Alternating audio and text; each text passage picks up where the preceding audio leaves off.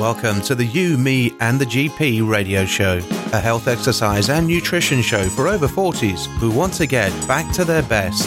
Discover how to keep yourself fit, healthy and full of energy. Each week, your hosts Rich Clark and Dr. Mark Daniels will answer your questions and interview special guests. Rich Clark is an exercise scientist and nutritionist who helps over 40s thrive, not just survive, in today's busy world.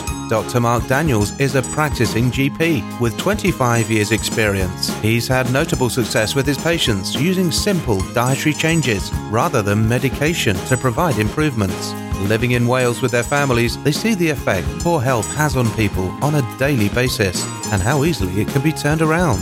Sit back and enjoy our tips and advice. Hello children and welcome to another episode. We've got myself and Dr. Mark here. Howdy doody, Mark? I'm good. I'm not so looking forward to this episode. This is going to be tough.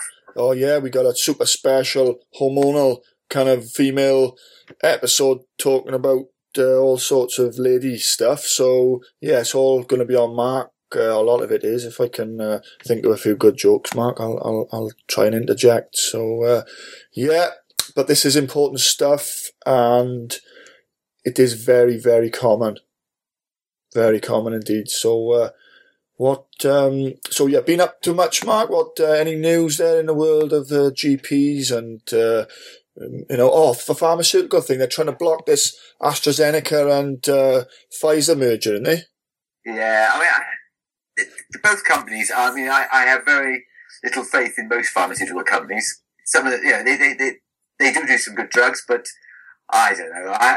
It's all big business and money, and the problem is big business and money tend to corrupt, and that's what worries me. And you've got the food industry, which is even worse than the pharmaceutical industry. Then you've got the pharmaceutical industry. So all these things are they just worry me sometimes. Yeah, well, the ultimate question of the thing will be whether they let it go through or whatever, because it's likely that it will, because for the very reasons you've just said. So anyway, it's a bit political for this show, but you can't ignore this stuff. It's good to have a healthy skepticism, and these guys are not for supplements and health, that's for sure, because they don't make any money out of it. Factoid. Yeah. So cool, right? Without further ado, first question for you, Mark, from Annie.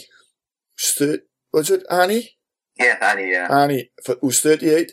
I've kept myself fit all my life, and I'm increasingly getting problems with bloating, PMS, and tender breasts.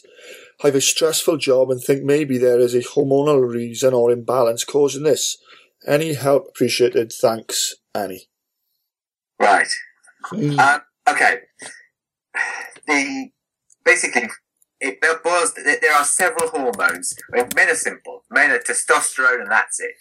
I mean, we're really easy. With testosterone, okay, you've got a bit of cortisol in there with us, but testosterone is our main thing. With women, you've got two hormones, progesterone and estrogen, plus your thyroid and your cortisol, that have a merry dance, basically. I mean, the progesterone and estrogen go up and down during your cycle, and it's very, very complicated. So, pregnanolone and estradiol.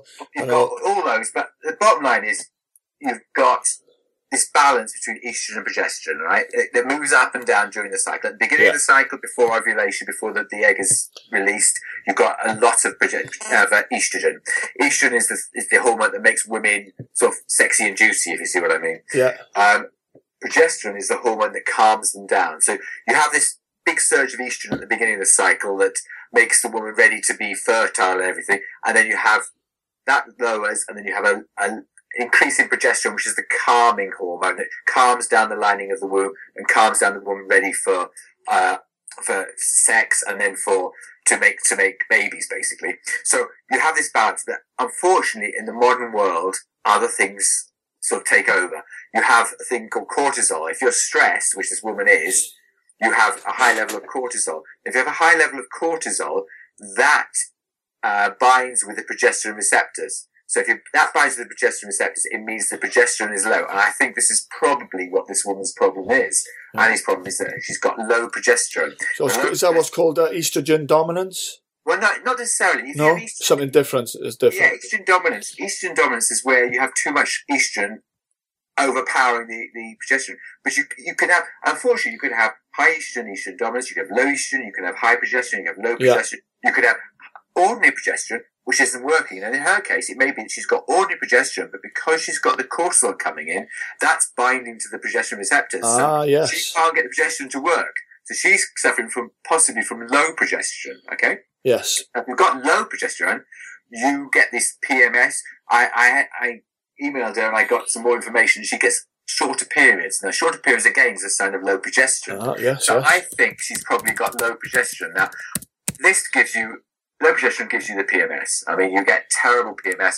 I mean, rather than being soothed by the progesterone, which is what progesterone does to women, you actually low progesterone, so it's like, not tonight cowboy. I mean, you have no chances of blow. You go nowhere. When a woman's supposed to be at her most fertile, unfortunately, if she's got low progesterone, she's not going to want to do anything. So the bottom line here is she needs to increase her progesterone. Okay.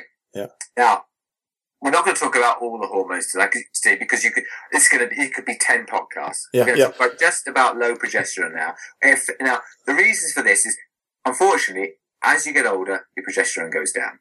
So, over the age of 25, your progesterone goes down.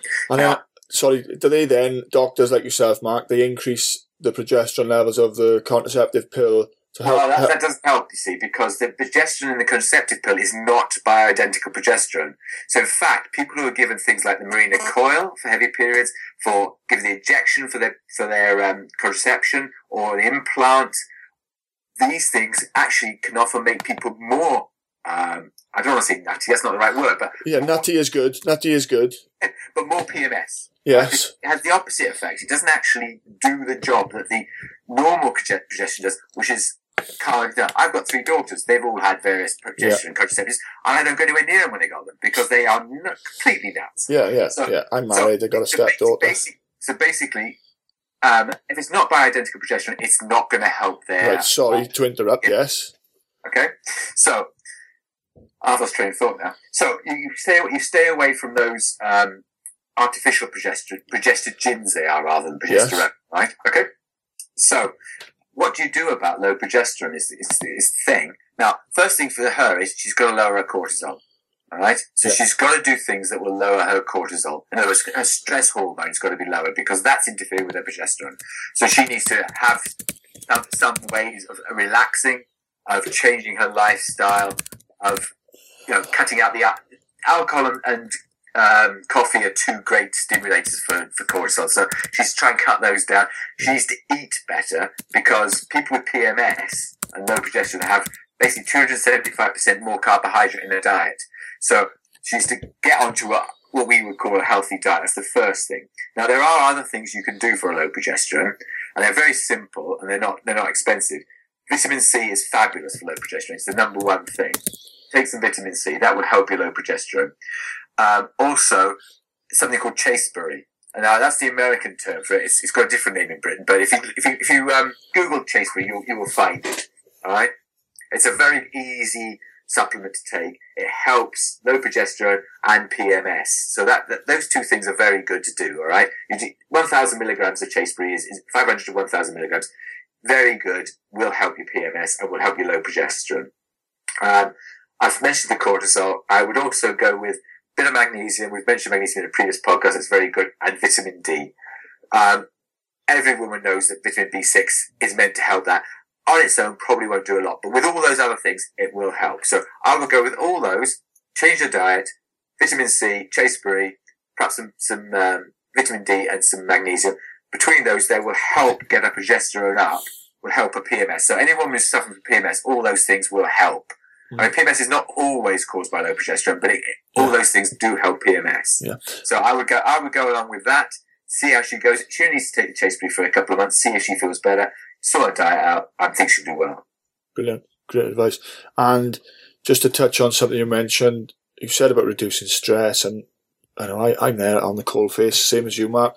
Sometimes people say, I can't reduce my stress. I've got to keep doing this, or I've got to keep doing that, but stress isn't always work or the kids or the bank balance. Like Mark said, stress is food. Yeah, stress is food. So, stress is exercise. Okay, so anything can be a stressor on you guys, and just bear that in mind. So sometimes when you can't address perhaps some things, you cannot usually address the nutritional side of things. So brilliant, great. Just wanted to go back to that. Okay, next. One other thing I want to say about that, she doesn't say in her thing what she exercises. If she's doing high intensity interval training 6 days a week, that's a stressor. If she's doing some gentle walking, that's not a stressor. Yeah, that would be adding to the problem. If you go into you're going to like CrossFit or boot camp or, come in personal training and doing high intensity stuff with me, then this isn't going to get any better. It's going to make it worse. Sure. So people forget exercise is a stress, Cool. Okay, next question. Okay, migraines. Now we get a lot of people with this. We've got a couple of migraine-y type questions, I think, within the hormone kind of episode. Apparently they're related, Mark tells me. Okay, hi Rich, Mark. I've just got through another 3-day migraine. They are so debilitating. I'd really like to know from the good doc how best to handle them, or better still, how to avoid them in the first place. I have a feeling they're hormone related but can't be sure. One for the podcast maybe. Helen. Right, obviously I'm on this one again, aren't I? Yeah, this is Mark Daniel's special. Okay. One thing that strikes me is migraines don't tend to last 3 days unless they're cluster headaches. There's a different type of migraine called cluster headaches that is, they come on in for a period of time, then disappear for months on end. Now, I don't think she's got cluster headaches, but I wonder whether she's got classical migraine. All right, classical migraine, you get an aura, you get vertical lines, you have to lie down, you may vomit. They tend to last for anything up to 12, 24 hours. But 3 days, either you've got very, very bad migraine, or you've got tension headaches or something similar. So it might be worth her coming back to us and saying whether she gets any of the classical migraine symptoms. Because if it's a cluster headache or classical migraine or a tension headache, they're treated totally differently, all right? She has had them for a long, long time, and they are, kind of really bad. So what if it is a migraine? Let's say she has migraine, yes. Right? Okay.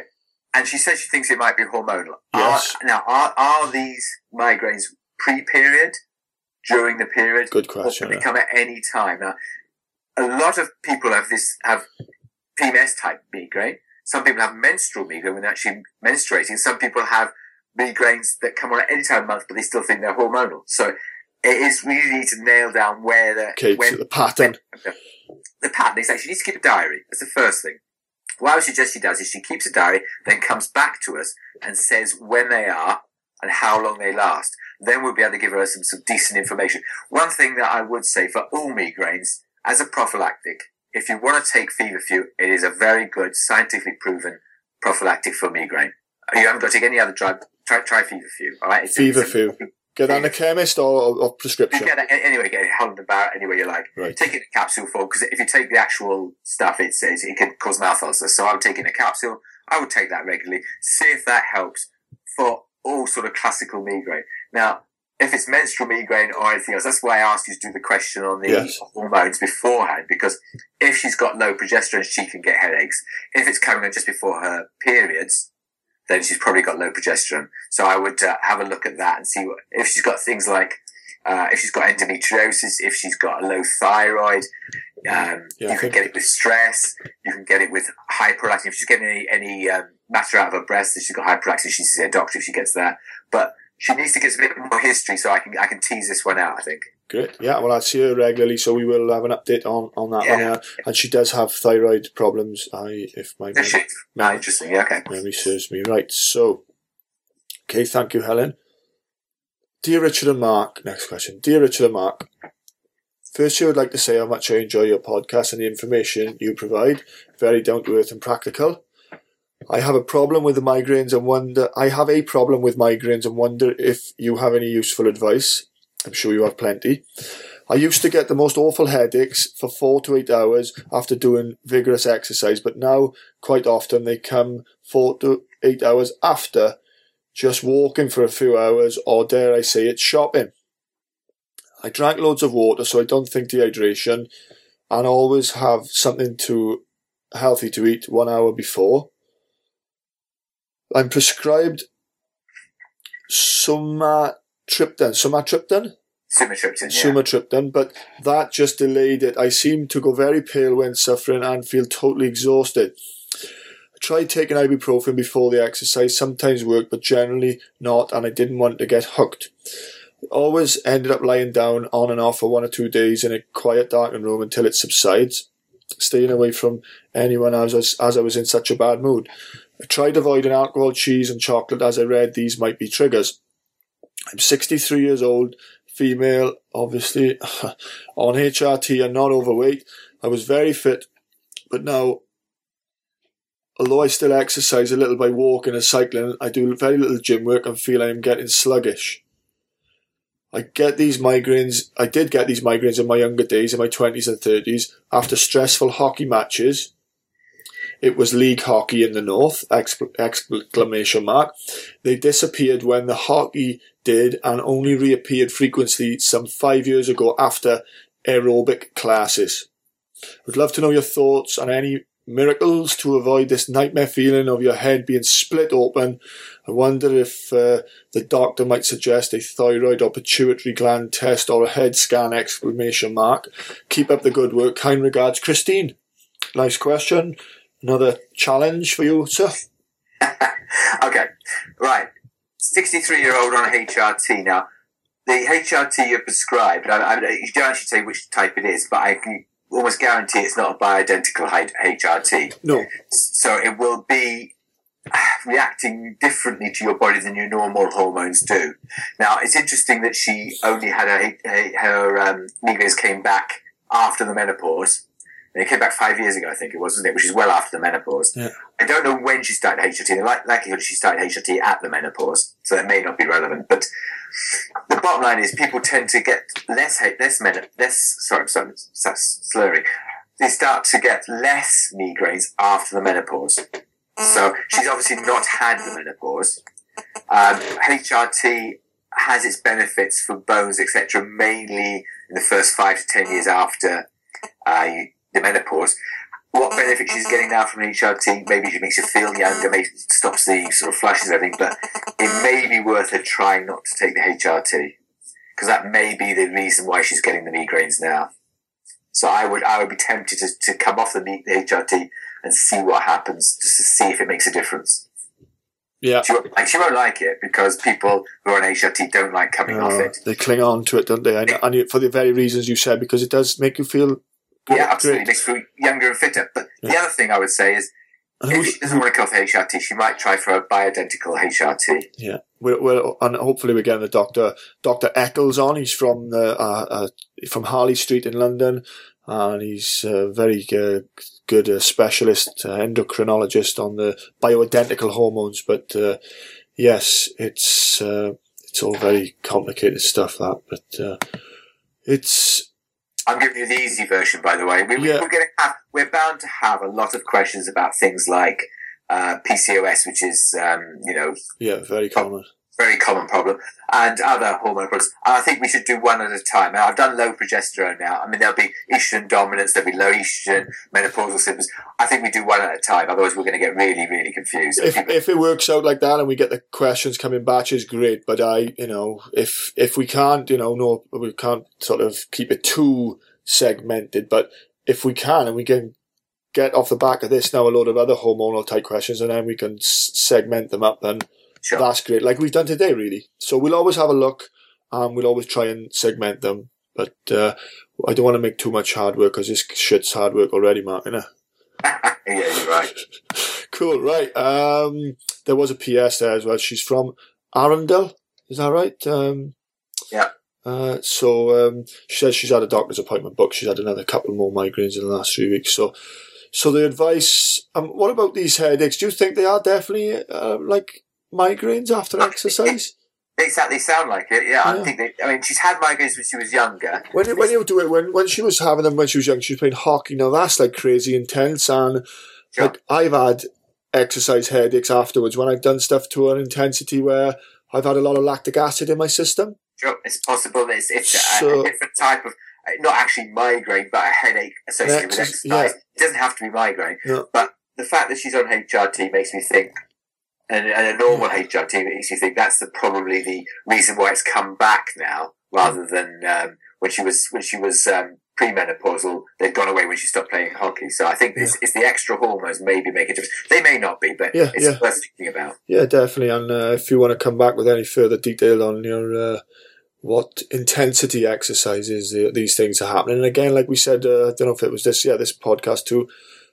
Keep a little diary and try and establish some sort of pattern and stuff, and it does help with these sorts of things. So. It does, especially if she's out on a HRT. She's got a womb, and she's on a HRT that's got both estrogen and progesterone. It may be coming on at one, and they're taken sort of estrogen first, then progesterone afterwards. It may come on at a time when the progesterone is being used, and when the estrogen is low, it may come on then. And if that's the case, perfect. Just change to a bioidentical progesterone. She may do well. See, so this is the stuff that sometimes it's hard to get to the bottom of these things, and it is a needle in a haystack, and it's not just for me or Mark, but it's for the whole kind of medical profession, doctors and whatever, they practice medicine. It's not an exact science, and a lot of the time you are maybe trying something to see if it works, and you can rule out something else if it doesn't, and so on and so forth. Is that fair to say, Mark? It's a bit of trial and error there, really.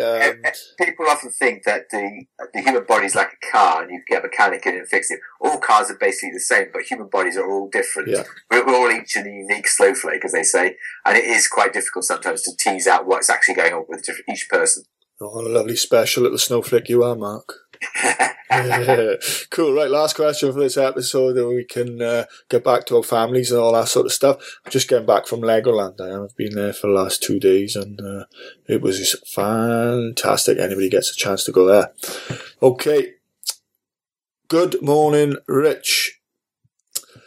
I so look forward to your emails. They are really inspirational, and I never made that bit up, honest, Thank you, Brenda. I would like to tell you about myself. I am about to approach my 52nd birthday, and I've just started the dreaded menopause. I've noticed of late I am extremely tired all of the time. I've put on weight due to the fact I have overeaten due to cravings. I have started to juice things this week as I've been reading up about the benefits. I'd be most grateful if you could touch on this subject when you write to us. I've also bought some trainers and I've dusted off my cross trainer. Kind regards, Brenda.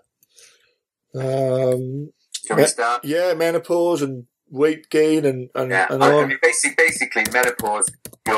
If you've reached what's called the climacteric, which we've actually had your last period, your ovaries are no longer producing enough estrogen, so your fat cells start taking over, and your body decides to make more fat cells because it wants more estrogen. So women are fighting a sort of losing battle when it comes to after the menopause. So the bottom line is... That's why they don't want to come off the bloody HRT. Yeah, true, yeah. The HRT doesn't help. The bottom line here is if you are overweight, you are going to become more insulin resistant, which makes it more harder to lose weight. Being a female, you're trying to make more estrogen because from your fat cells. So it's like a vicious circle. So you have to clean out your diet. Simple as that. Forget the exercise. Clean out your diet. Keep on the low carbohydrates. That will improve your insulin sensitivity and improve your leptin sensitivity, which is your hunger hormone, and you will feel better and you will stop putting on the weight. But it is more difficult. Yeah, but she kind of did admit to, as you say, eating a bit of rubbish, so that's got to, go straight away. So the juicing's going to definitely help her. And again, with juicing, I'm not so sure about that. Yeah.